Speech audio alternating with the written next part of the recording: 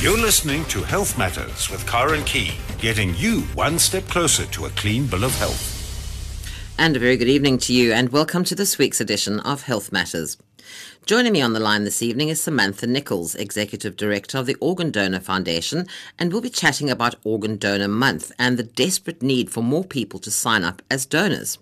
Professor Linda Gale Becker, COO of the Desmond Tutu HIV Foundation, will be chatting with us, and she'll be telling us about the launch of the Tutu Teen Truck, and that's a new mobile screening unit to reduce the impact of HIV on vulnerable Cape Town youth. Paul Miller is CEO of Cipla MedPro, the third largest pharmaceutical manufacturer in South Africa, and he'll be telling us about Synchro Breathe. It's an innovative inhaler for managing obstructive airway diseases, and that's currently in development. And then Sylvia Herford will be joining us, and she's written a fabulous book called More, Allergen-Free Recipes for the Whole Family. And this is the perfect book for managing your children's allergies or even preventing allergies altogether. And then just a reminder, there's a list of available documents for Health Matters on Facebook, Health Matters on SAFM. If you'd like any of those, post a message there. But please do remember to include your email address. I can send them to you, or you can contact me directly on healthmatters@safm.co.za. Well, that's the lineup for this evening. I do hope you'll stay with me and enjoy the show here on SAFM. ANN 7 SETI 2015 brings you US singing superstar Christina Aguilera alongside international pop sensation Jason Derulo and many top South African artists on 17th October 2015 at Ticket Pro Dome, Johannesburg. Tickets will be available from Monday 24th August at ticketpro.co.za. We know in the build-up to this Rugby World Cup, there are lots of injuries on our side. Wamyap injured his wrist, hitting the TV just to get it going. Mantua twisted an ankle, dancing when we scored the try against New Zealand. Manoj hit his head in the doorway, jumping for joy. And Lisa, well, she lost her voice screaming for our team.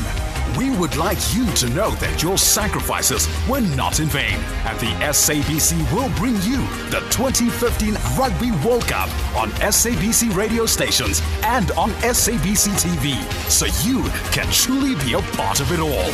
The 2015 Rugby World Cup is here. Habash! Let's do this! You're listening to Health Matters with Karen Key, getting you one step closer to a clean bill of health. Well, statistics from the South African Organ Donor Foundation indicate that there are about 4,300 South Africans awaiting life-saving organs and cornea transplants. In light of this being Organ Donor Month, South Africans are urged to register as organ donors. And joining me this evening is Samantha Nichols, Executive Director of the Organ Donor Foundation. Samantha, good evening. Welcome to the show. Good evening. Thanks for inviting me onto the show. Rather alarming to hear 4,300 people are waiting for life-saving organs and cornea transplants. Absolutely. I think many people don't know that 4,300, it's a number. It's only reality when it's affecting someone in their family or community. But we know that there are probably thousands more who potentially could qualify for a transplant. But unfortunately, there are just not enough organ donors every year. Why do you think it is so difficult to get people to register as a donor? Well, there are two reasons. Obviously, there's a lack of awareness. We actually recently had a survey done, and a big group of people just simply didn't know how to do it. So they knew about organ donation, they just didn't take the next step. So a lot of people think it's quite a complicated process, that there's money involved. That you have to pay to be an organ donor, or that you have to go for medical tests now while you're still alive. And none of those things are true. So I think that's the one group of people that, just need to take that next step. And then the other group is obviously people who, have religious concerns or cultural beliefs. But ultimately, it all boils down to education. And obviously, as a non-profit organization, we have a limited amount of resources to reach the entire. We've got to reach every single South African to become an organ donor. We're not government funded, so for us, it's quite a difficult task. Now, let's deal with that first group of people you mentioned who weren't sure how to go about this. Let's tell them, how do they go about it? Well, it's very easy. It takes probably a minute of your time to sign up. As I mentioned, you don't go for any medical tests. and it doesn't cost you anything. You can visit our website. It's odf.org.za. We've also got a toll-free line, obviously open in the morning from 9 to 4. It's 0800 22 6611. And also we've got a portal on our website where you can register, apologies, not our website, Facebook. So if you go to the Organ Donor Foundation of SA Facebook page, you can register directly from our Facebook page. That's how simple it is. And that's pretty much it. That is it. They've also, I've heard people in the past, Samantha, saying things like, well, they don't really want to tell anybody, but, they can take my organs, but, if I wear one of those, indicate like the bracelet or something, saying that I'm an organ donor, they're not really going to fight that hard to save me if I'm in an accident or something. I mean, that also is a lot of nonsense. Absolutely. As there are a lot of myths and misconceptions around organ donation. So a lot of people, think that doctors will let them die. The reality is, doctors will do everything in their power to save your life. They've sworn by a Hippocratic oath, and the team that, who try and save your life when you've been in an accident, the trauma and ICU team, are very different team to the team who coordinate a transplant. You have to be diagnosed brainstem dead by two doctors or independent of the transplant team. So it's quite a process before they lead up to asking the family for the organs. And yes, they do absolutely everything to save your life. The other thing that I always like to tell people is that it's something you need. I know people don't like to talk about death and dying, but it is something you need to discuss with your family, because heaven forbid you are in an accident or something happens to you and then somebody comes to your family. It's a traumatic time for them. They don't need to still sit there thinking, what would he or she have wanted me to do? Whereas if you discussed it beforehand, they would know the answer right away, and it would be a lot easier on the family. Yes, absolutely. It's very important that the decision is made and that you discuss the decision with your family, because, as mentioned, it is a traumatic time for the family, and, they have to make that decision. It's already such a traumatic time, and yes, absolutely, discuss it with your family for them to know your wish. That's very, very important. Now, which organs can be successfully transplanted, Samantha? You can donate, we've got 5 solid organs, that's your heart, lungs, liver, kidneys, and pancreas. Those 5 solid organs can potentially save up to 7 lives, because you've got 2 kidneys and 2 parts of your lungs. And then you can also improve the quality of life for up to 50 people by donating your tissue. So you've got skin, bone, corneas, and heart valves. But bearing in mind that skin is very thin layer that they remove, as thin as a sunburn peel from the back of your buttocks, and places that aren't really visible. So if you want to have a normal open casket, your body is not disfigured in any way. And do you have to then specify what it is you would like to donate? Well, you can do that. What we ask people to do is discuss it with your family. We're actually, we promote everything in its entirety, and we leave it up to when the doctors or the medical professionals approach the family at the time of death. If there's something that you do not feel comfortable with, discuss it with your family. Tell them, I prefer not to donate. We've heard people say things like, I don't want to donate my eyes, or I don't want to donate my heart. And then just mention that, because obviously your family will have to give consent at the time of death. Now, there is also something called a living donor. Tell us about that. Yes, you can donate your one kidney while you're alive. Just have to mention that at this stage in South Africa, there isn't a process or a protocol in place it's called an altruistic non-directed donor. That is someone who is a complete stranger that wants to donate to just anyone. They want to just help anyone. So, that is called an altruistic donor. They don't have a protocol in place for that yet. So what happens is, if you are on a waiting list for a kidney transplant, a family member or a friend, someone that you know, can donate a kidney to you. But at this stage, not a complete stranger. And then also, a part of your liver can be donated. So that's also normally living relatives. So as an example, from a mother to a child, they can use a part of the liver. Normally it's always to a child. I know they've done about 1 or 2 transplants in Johannesburg where they've donated from a son to his father. But that's quite a risky procedure, because they take about 60% of the liver, and then the liver regenerates.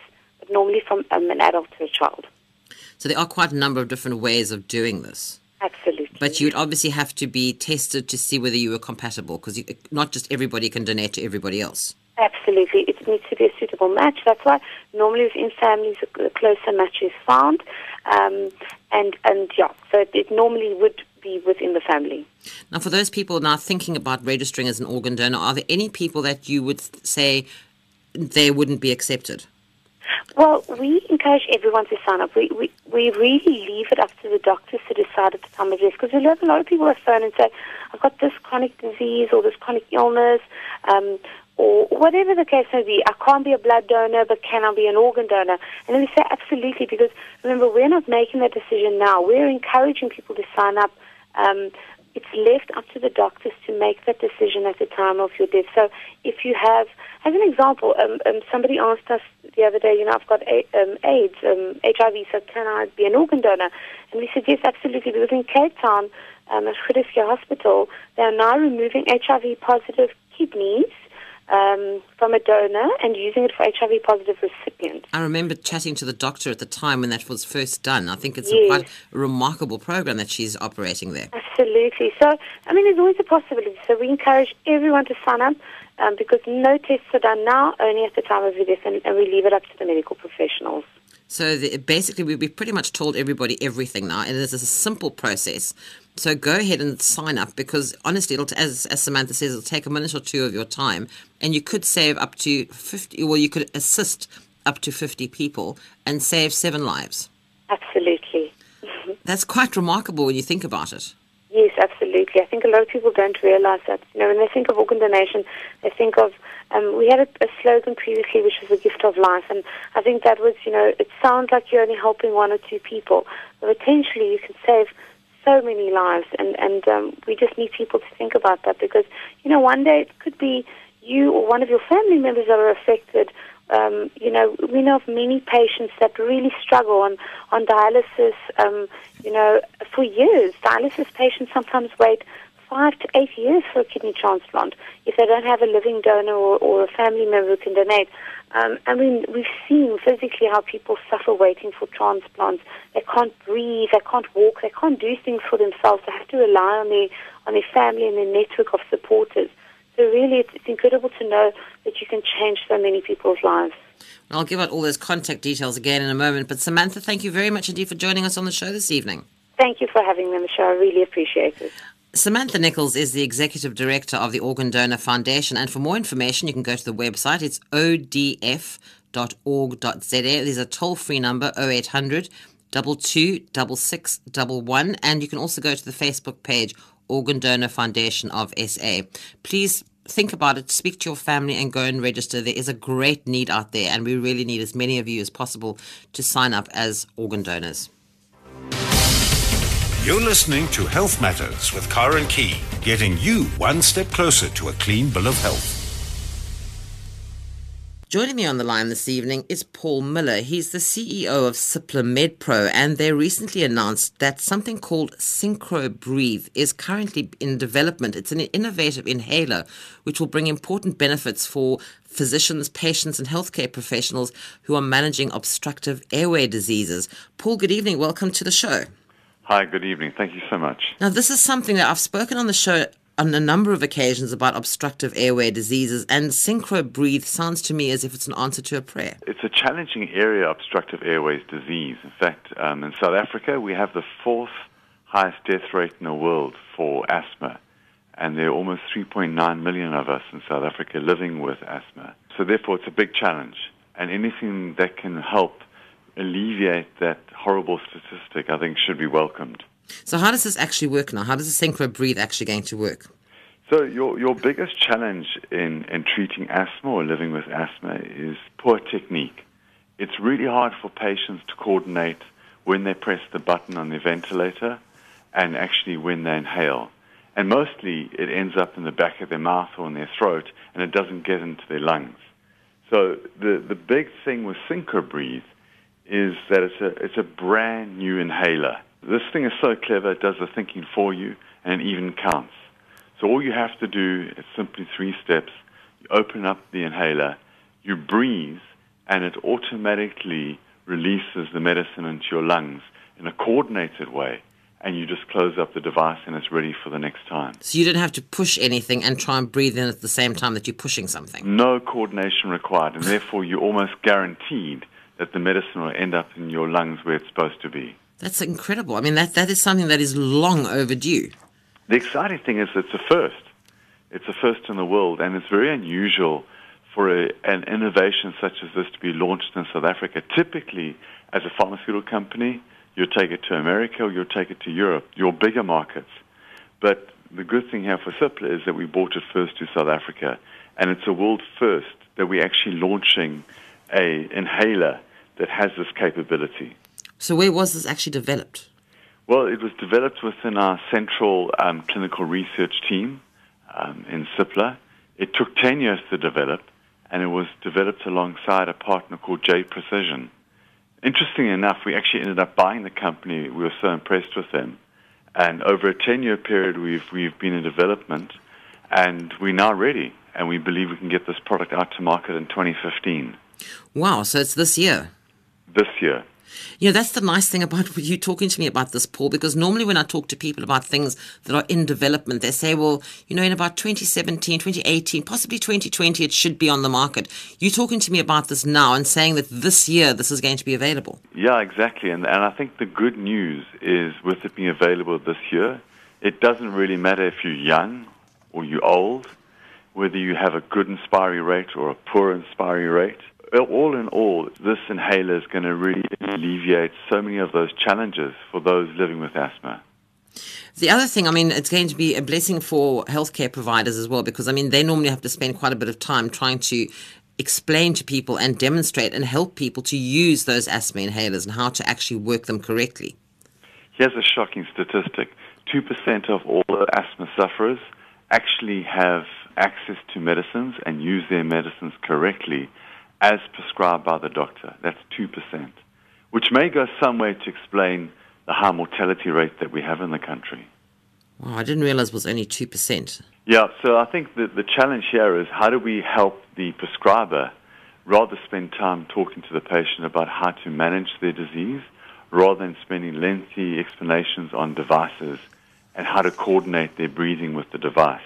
And even the pharmacist, I think you'll find, has very little time to walk you through an inhaler.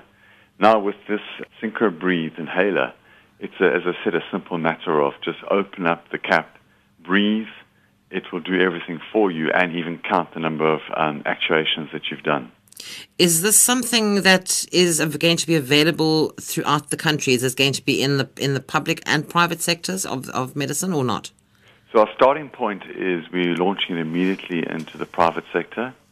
And the reason why we're starting there is that clearly with the government sector there are tenders, and Cipla is responsible actually for 60% of all asthma medicines within the state sector are supplied by Cipla.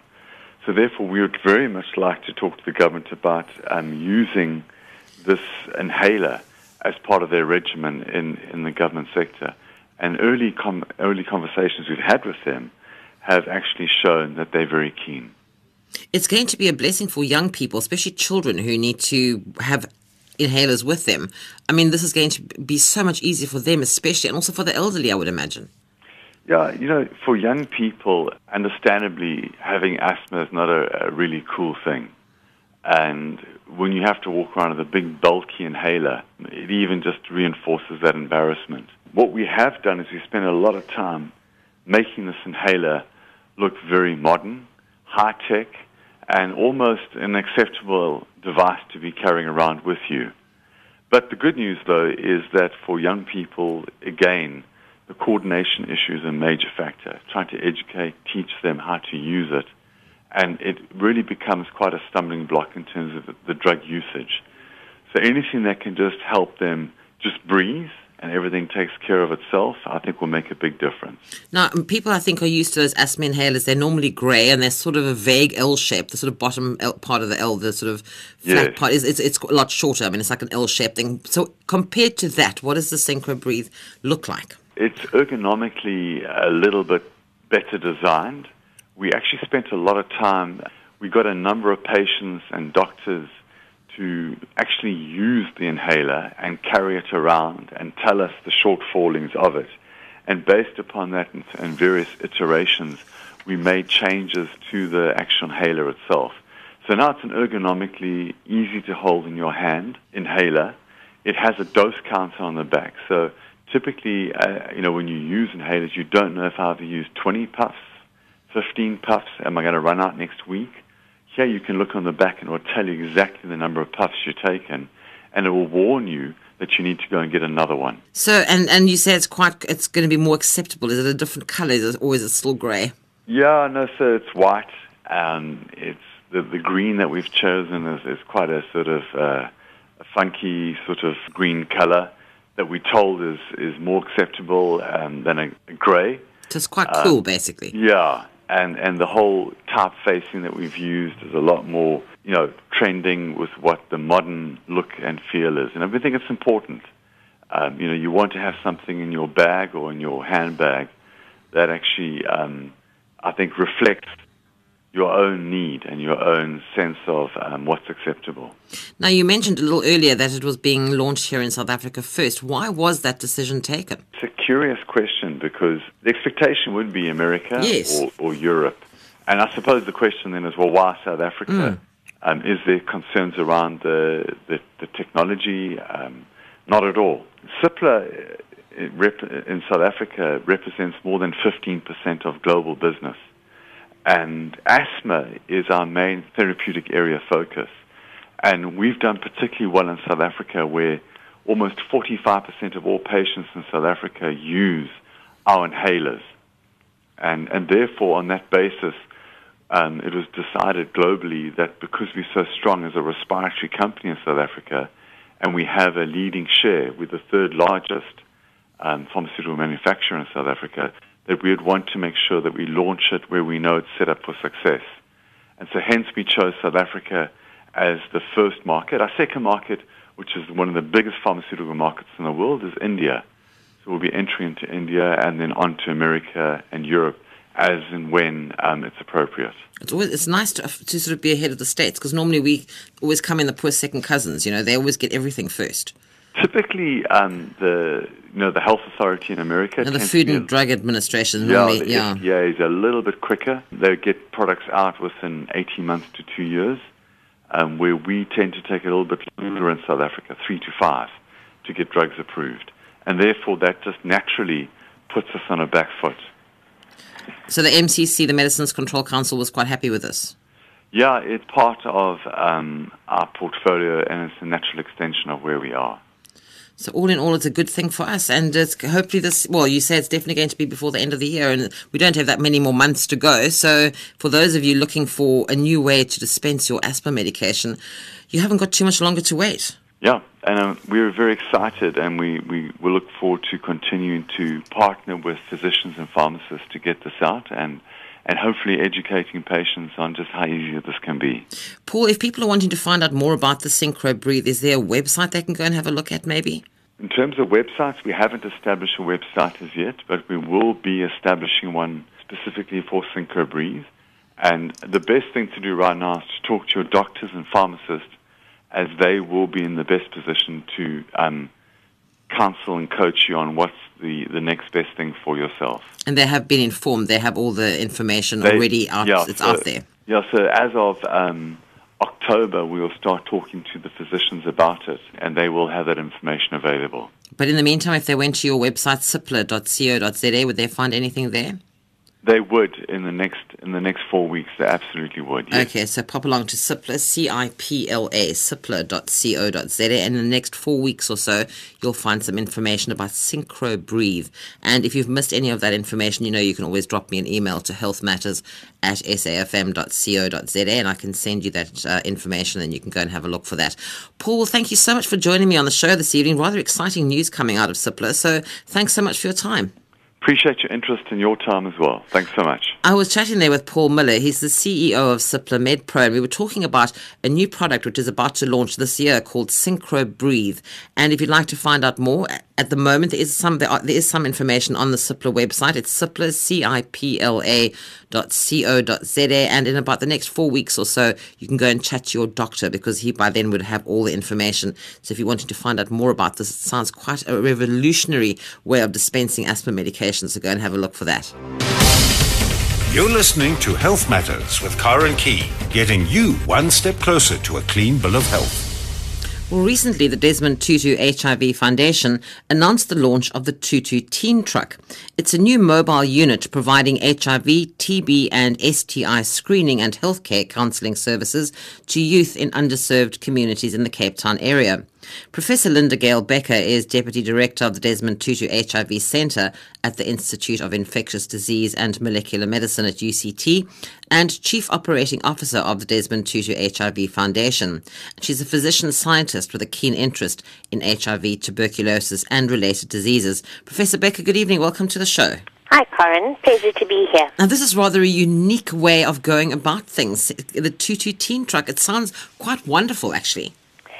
Yeah, Corinne, I think, adolescents have been getting a raw deal for a long time, and I think that they really need some thinking outside of the box. And so this was our attempt to see if we could try something new and see if this changes how they approach health matters and whether, they take on their own health given opportunities like this. Now, this was only launched about a week and a half ago. Has it been out and about doing its thing already? It is out in the community. It's modelled on its sort of adult parent vehicle, which is the Tutu Tester, and we have the Tutu Treater as well. So we know that this has worked really well in terms of reaching hard-to-reach communities, people who otherwise would not have time or inclination to go to health facilities. And so it's modelled on that, but it's going to have and it already does have, although we're sort of developing this further, a very funky feel, something that adolescents are going to really want to be a part of. And as I say, I'm hoping they're really going to flock to it. We're getting input from adolescents to hear what works, and hopefully it's going to do much more than just screen for health issues, but really promote promotive health as a way of living. Now, who staffs something like this? Who would be on board? Well, so it's very much nurse-run, community health worker-run. So the team is largely led by a nurse practitioner who's able to diagnose and prescribe medication. The idea very much being that adolescents want a one-stop shop, a quick fix, if you like, and so that's the name of the game. Efficient, accessible, friendly, and to-the-point health care provision. So, a very organized nurse practitioner is the leader of the team, but then with a fantastic group of staff who understand that adolescents need information that is tailored, that is to the point, that is funky and meets their needs, and that's the team that goes around with them.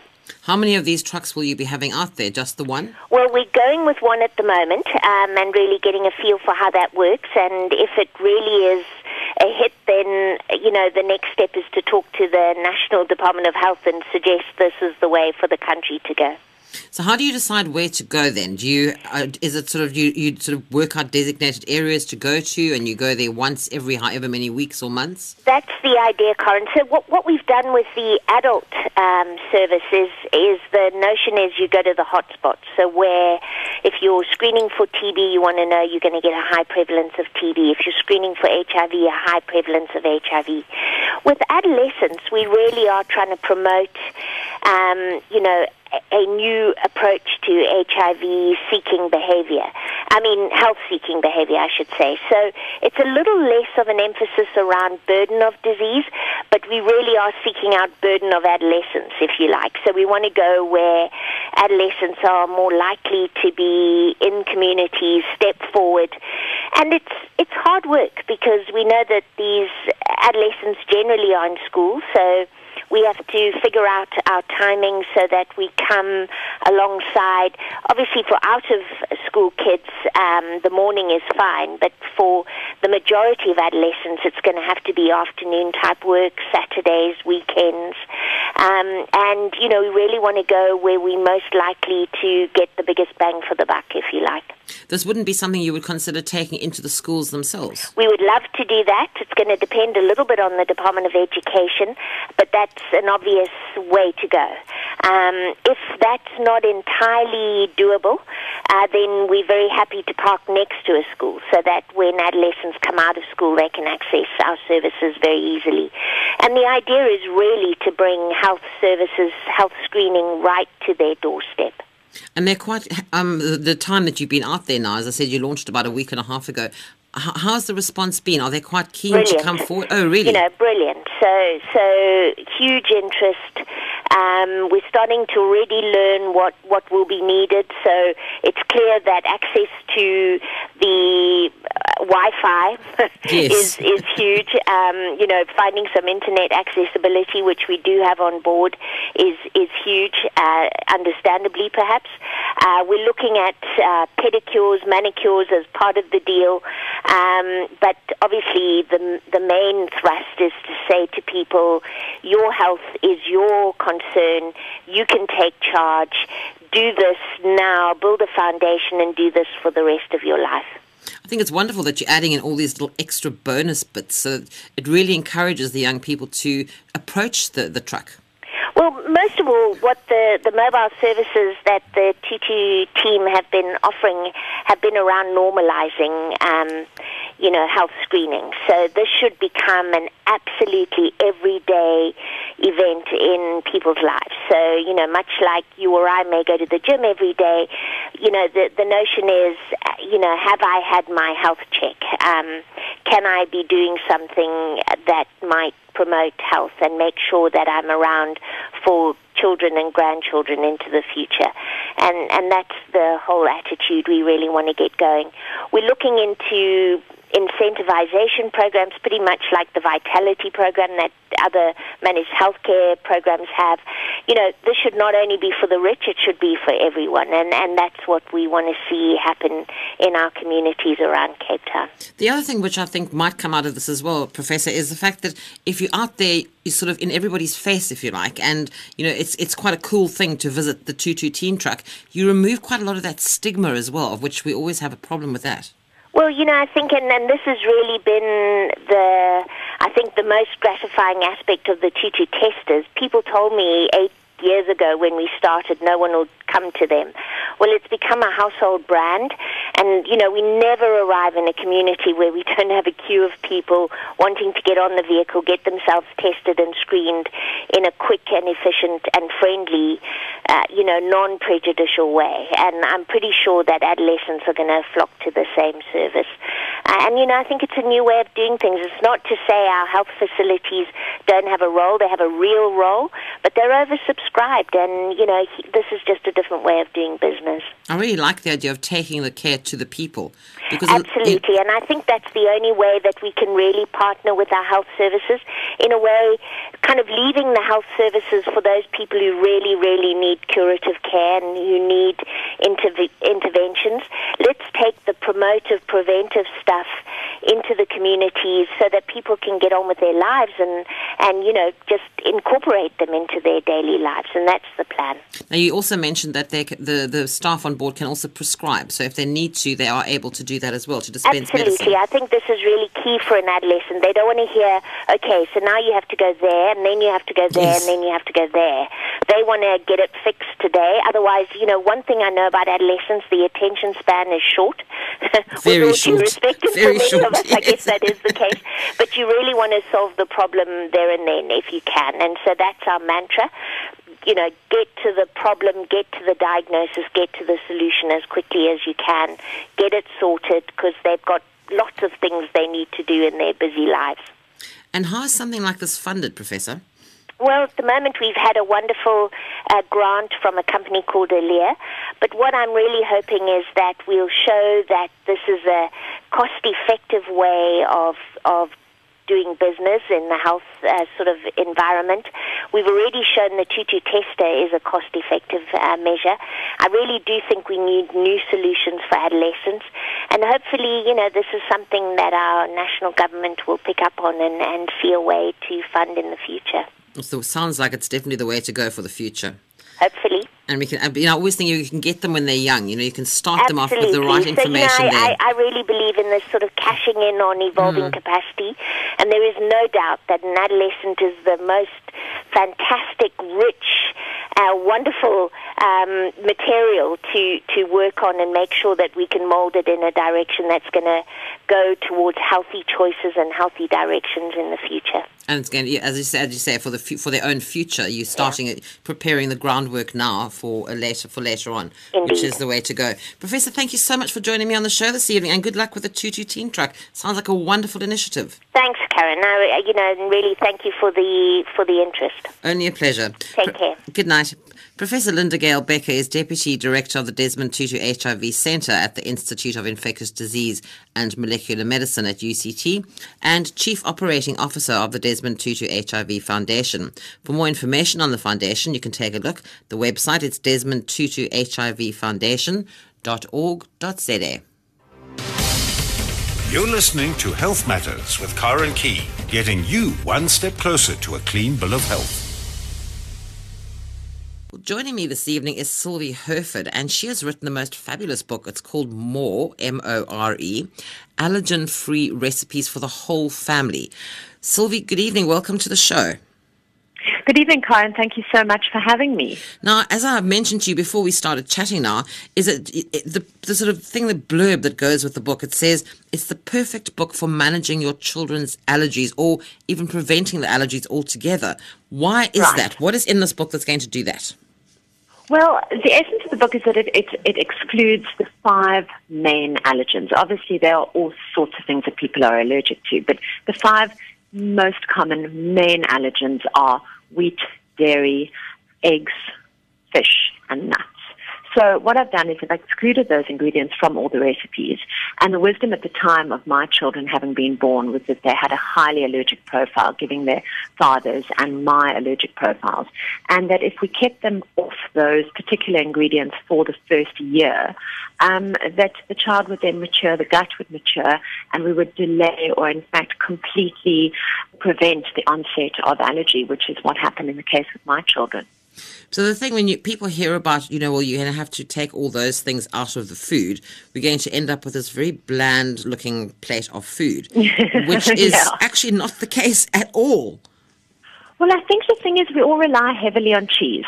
I think especially when feeding children, we're like, oh, we're going to give them some vegetables, just chuck on some cheese. And I've actually mentioned in the book that that's always sort of my acceptable way of serving food. But what I've done is try to include whole foods, ingredients that are interesting, and then, beautiful herbs and spices and things that really kind of zhuzh up the meal as opposed to it being very bland and boring. And if you look at a lot of Mediterranean cooking, it actually doesn't include dairy, it doesn't include wheat. So it's actually, take some of your inspiration from there too. You've actually, the book itself, it covers pretty much every type of possible food your child might want to eat, or even you might want to eat. Exactly, yes. Well, we had to eat it too. So. Well, there's no point in cooking for the child and cooking for the family separately. So, that's what I liked about the book was, as I said as well, I mean, there's things in here that I thought, well, I have got no small children with allergies. I don't have any allergies, but I don't see why I should be depriving myself of what's in this book. So, well, I'm delighted to hear that. Going to be making loads of these things. They looked absolutely fabulous. Thank you. Yeah, no, they were. I mean, we I developed all the recipes myself, and we made the food over and over and over again. And Warren Heath, who did the photography, obviously did the most beautiful job of making it look as delicious as possible. And it is delicious. And one can always tailor things according to your personal preferences. I don't think that recipes should be finite. If you want to add more garlic, go for it. If you want to chuck in a bunch of coriander, do it. It's there. I like to see it as a working document. The thing I liked really about this book, I mean, it mentions talking about, trying to either managing your children's allergies or preventing the allergies from occurring altogether. But looking through this book, it is so bright, it's so vibrant that it would encourage children to come along and want to help you in the kitchen and possibly learn how to cook a few basic things. I don't think you can leave them alone in the kitchen, but just, these Well, my 13-year-old son would disagree with you. Well, if they were younger than that, I wouldn't leave them alone. But 13, I would, yes. But, of course. I mean, these pictures are enough to make the children want to go and make it themselves. Well, I think that was something that, as I say, I didn't really set out to do. But as the book evolved, and also with the inclusion of my children in the pictures, that I realized with beautiful design by Matthew Ibbotson that it really was actually quite lovely for kids to look at it and want to be part of the whole cooking process, which I think is very important for them. I believe firmly that children should eat the same food as adults. I believe that they should take part in the preparation of food, and it's interesting for them, and I think it empowers them too. So what is your favorite thing in here? I know that's always difficult because there's so much in here, but I mean, what would you say is your favorite section? Let's put it that way. There are so many. I'm just trying to think of what my absolute best is. I think I'm incredibly proud of the breads. I mean, the breads turned out beautifully well, and I absolutely love them, although they're a complete pain to make, especially the potato one, but I do say that in the book. And then from the visual point of view, I think the star-shaped fruit salad is just so pretty and so sweet, and there's such a lovely picture of Rose next to it. I think my personal favorite is probably mush, because it reminds me of my childhood. I was reading about that. It's something about your dad or something. He used to tell us the story about the mush. Well, mush was something that started in our family, and I think initially it was if you were sick, you got mush. So the basis of mush was an onion and then a whole bunch of vegetables which were mashed together, and then a little dollop of Marmite was put into it. And this is what you ate if you were sick. And I loved mush so much that I was given mush if a babysitter was coming over, and I was given mush if I had an exam to do, and I was given mush, if a boyfriend broke up with me. Mush is my comfort food. And I mean, my children are mortified. And, Mommy, how can you call something mush in your book? I said, well, because that's what it is. And I mean, it's so simple, and kids will love this because, especially given the name, I think the name evokes this whole kind of, it's not really food, it's mush, So mush, how to get your kids to eat vegetables in one fell swoop, Yeah, exactly. Make mush or a smoothie. Absolutely. That's the thing. You have to sort of try and encourage kids. Because one of the things that most of them will just about have a nervous breakdown about is the fact they might have to eat a vegetable or two. It's interesting. That whole vegetable thing is quite interesting. And what I decided was when I started, giving my children solids and introducing new food to them and things like that, I thought I would take a completely neutral approach to all the food that I gave them.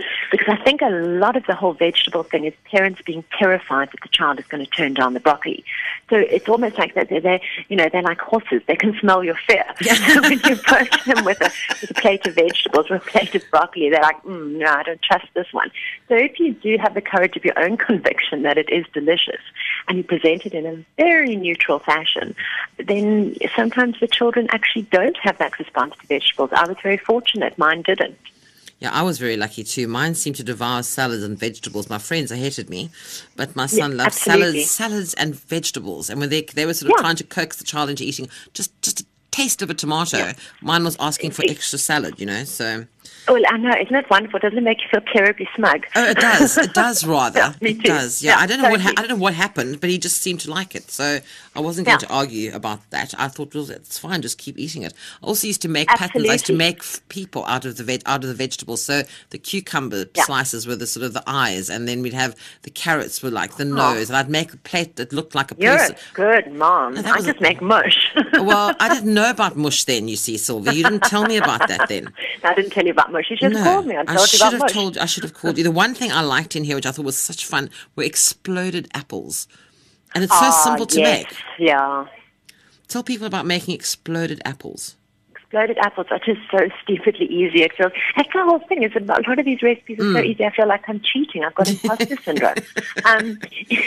Very easy. And if I remember correctly, you core the apples, stuff them with raisins and cinnamon and a little bit of sugar or xylitol. I'm not anti-sugar, but I do put xylitol in as an option.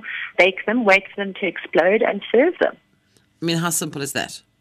I know, and they are so delicious, and they smell so good. The smell of the cinnamon is so delicious. If you want to be fancy, you can put a cinnamon stick in just to show off. Oh. And, I mean, they are just beyond delicious. Okay, for people who are thinking about this, you preheat the oven to 200 degrees Celsius. And then you pop them in. They are, as I said, I think a lot of cooking is actually a lot easier than we think it is. I mean, we're all quite intimidated by, the Ottolenghi's of the world and things like that. But actually, if you just break it down, it's easy. And when you Really, spoke a really little simple. earlier about the star-shaped fruit salad. I mean, you're just cutting out little shapes with the fruit, which will make the fruit a whole lot more interesting for the child to eat as well. Absolutely, yeah, absolutely, and it looks pretty and it's nice for a party, and it's a nice thing to do for the kids every now and then instead of sort of flinging an apple at them. The one thing I also that I've never made, and I'm actually going to make it because I love to make pumpkin fritters, but you make sweet corn and pumpkin fritters.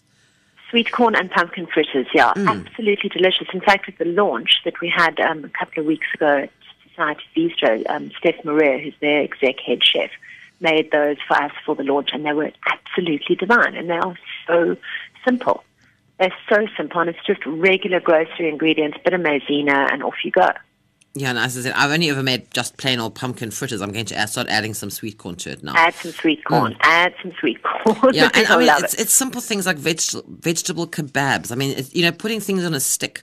Kids love that because they can hold it in their hand and sort of, bite it off the end, They love to do it themselves. Yeah. So, I mean, basically what you've done here is you've actually given parents, I mean, some parents are going to go, well, it's about time. Thank you. Because I can't, this child just won't eat anything. And there's nothing I can feed this child because it's allergic to whatever. Well, but I mean, this book now is going to save your life because it's got everything in it. Well, I really, really hope so. That's what I wanted to do. And I wanted to just show people that it is easy and that you can do it. And, since I started writing the book to now, the ingredients are so accessible and there's so much more on offer that you can actually use as replacement ingredients in recipes so that you can avoid the allergens. And, I was a highly allergic child, and my poor mother had to put up with, all manner of hell trying to get me onto various things to eat. And I really, really hope that this is hugely helpful to people. The one thing I rather liked, and your housekeeper sort of says that it's boosts appetites, which some parents would be delighted at, Christina, and settles the tummies of restless infants. Two things that most parents battle with a lot, I think. Something called Rooibos Sun Tea, which also, yet again, is very simple to make. It's very simple to make. An interesting thing about the sun tea is that, the whole thing about rooibos is its antioxidant properties. And some of those do get destroyed by the addition of boiling water. So, in fact, the sun tea is just a couple of rooibos bags in some water that is steeped in the sun. And then you add whatever flavors you want to it, and there you go. So you just put it in the jug, and it sits on a windowsill or something in the kitchen, and leave it there for about 4 hours. Or outside with a cloth over the top, or dare I say, doily. Gosh. And that's it. And it literally just steeps into the water, warms up, chill it down, and there you go. It couldn't be easier. Now I have to ask you, Sylvie, about Daddy's infamous lamb stew, which apparently your children would eat every day of the week given half a chance. Yes. My ex-husband and his lamb stew, he laughed at the launch because, of course I had to bring this up. He would make these vast volumes of lamb stew and dish it up to the kids night after night after night after night, and they absolutely loved it. And I just got to the point if I never saw this lamb stew again, it was going to be too soon. And also quite a simple thing to make. It's not a very difficult recipe at all. No, not difficult at all. And that's the thing that's what I'd like the book to be a starting point for people. So they can say, we could make a lamb stew, we could make a chicken stew, we could make a beef stew, we could make a vegetable stew, and to sort of just give them the guidelines so that they don't, they don't have to always follow the recipe. They can just be, maybe inspired by it and say, I'm going to try my own thing. Not too much because I think I would like to do another book, but, just enough so that people feel that they're getting value for their money. Yeah, but going back to Daddy's infamous lamb stew, the thing I like about that particular recipe as well is that you just put everything in a pot. I like stuff where you don't have to measure this and put that in and stir it for 2 minutes and then add something else for 30 seconds and then just put it all in the pot and switch the pot on. Yeah, literally pour it in, and if you've got a pressure cooker, even better. Yeah, and I like that. I don't have to faff. Yeah. I can just put everything in the pot. Me too, because I'm terribly lazy. Yeah, no, I don't. But the thing is, as I said, it's not only for kids because you've got things like keftides in it. I hope I'm pronouncing that correctly. Yeah,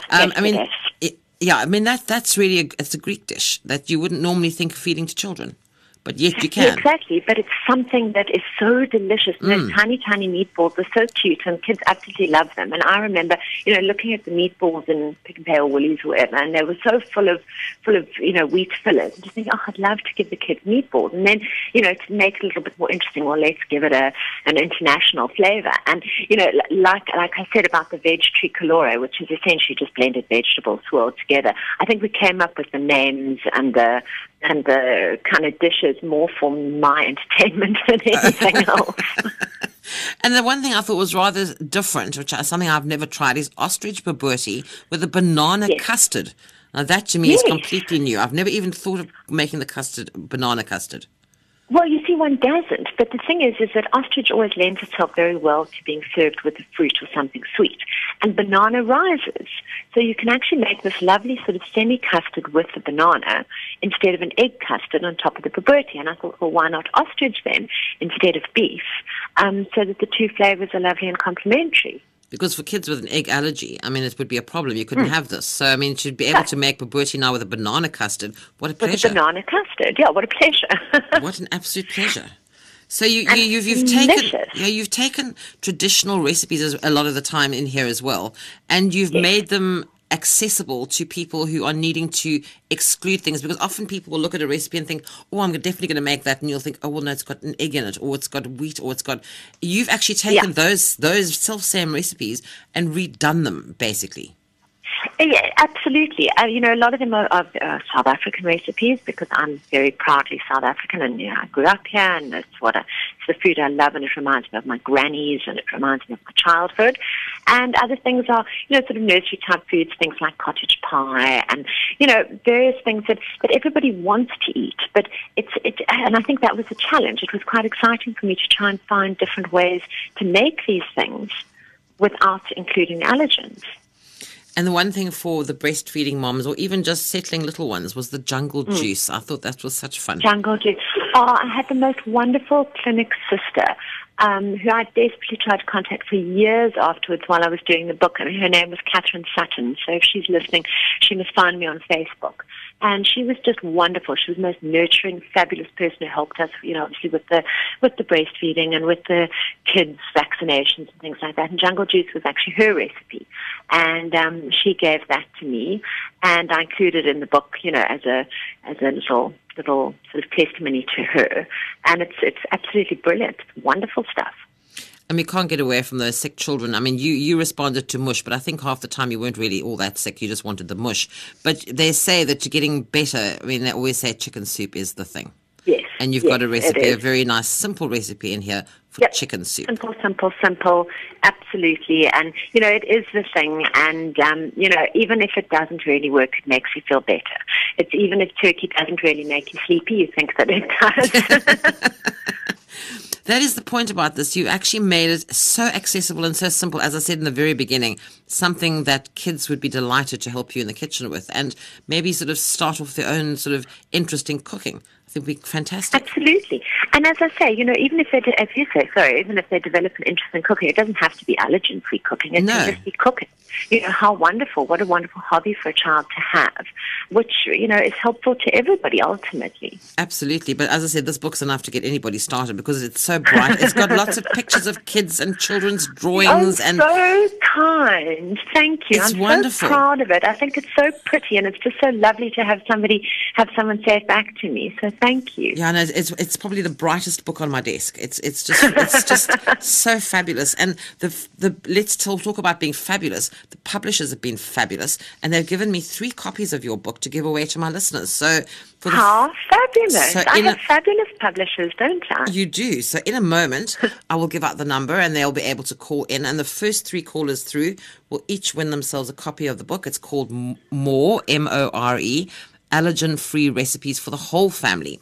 And it's by Sylvie Herford. So in a moment, don't call now because I'm not yet in the place to be able to answer the phone. So don't call now. I'll give you the number in a moment. Sylvie, thank you so much for joining us on the show this evening, and good luck with this book. I think it's absolutely wonderful, and hopefully it'll do very well. And you said there's another one in the offing. I do look forward to that. Karen, thank you so very, very much for having me and for all the good wishes. And yes, let's hope it does wonderfully well, and I hope it's helpful to everybody. I was chatting there with Sylvie Herford, and she's the author of More, M-O-R-E, allergen-free recipes for the whole family. It's published by Human and Rousseau. It's available at all good bookstores. And now, this is the best part, you can win one of 3 copies of this book. You can call in now on 0892 10 2010, and the first 3 callers through will each win themselves a copy of More by Sylvie Herford, which is published by Human and Rousseau. And when I said call in now, just give me just one more minute to get out of the studio so I can go and answer your calls. But while we're waiting for me to go and do that, I just want to say, if you're not going to be, unfortunately, one of the ones who wins the book, I do have 2 of the recipes if you're interested, the ostrich bobotie with the banana custard and the pumpkin and sweet corn fritters recipes. So if you'd like those, just drop me a mail to healthmatters@safm.co.za and I'll send you those. And that's it for Health Matters for this week. I'm Karen Key. Thanks for joining me. I'll be back with you again tomorrow evening just after 9 with Time to Travel, so join me then. And don't forget, there's a list of available documents for Health Matters. If you'd like any of them, take a look at the Facebook page, Health Matters on SAFM, or drop me an email to healthmatters@safm.co.za. Well, it's time now for some nighttime music with Stephen Kirker, or he could be on the phone trying to call me for one of those books.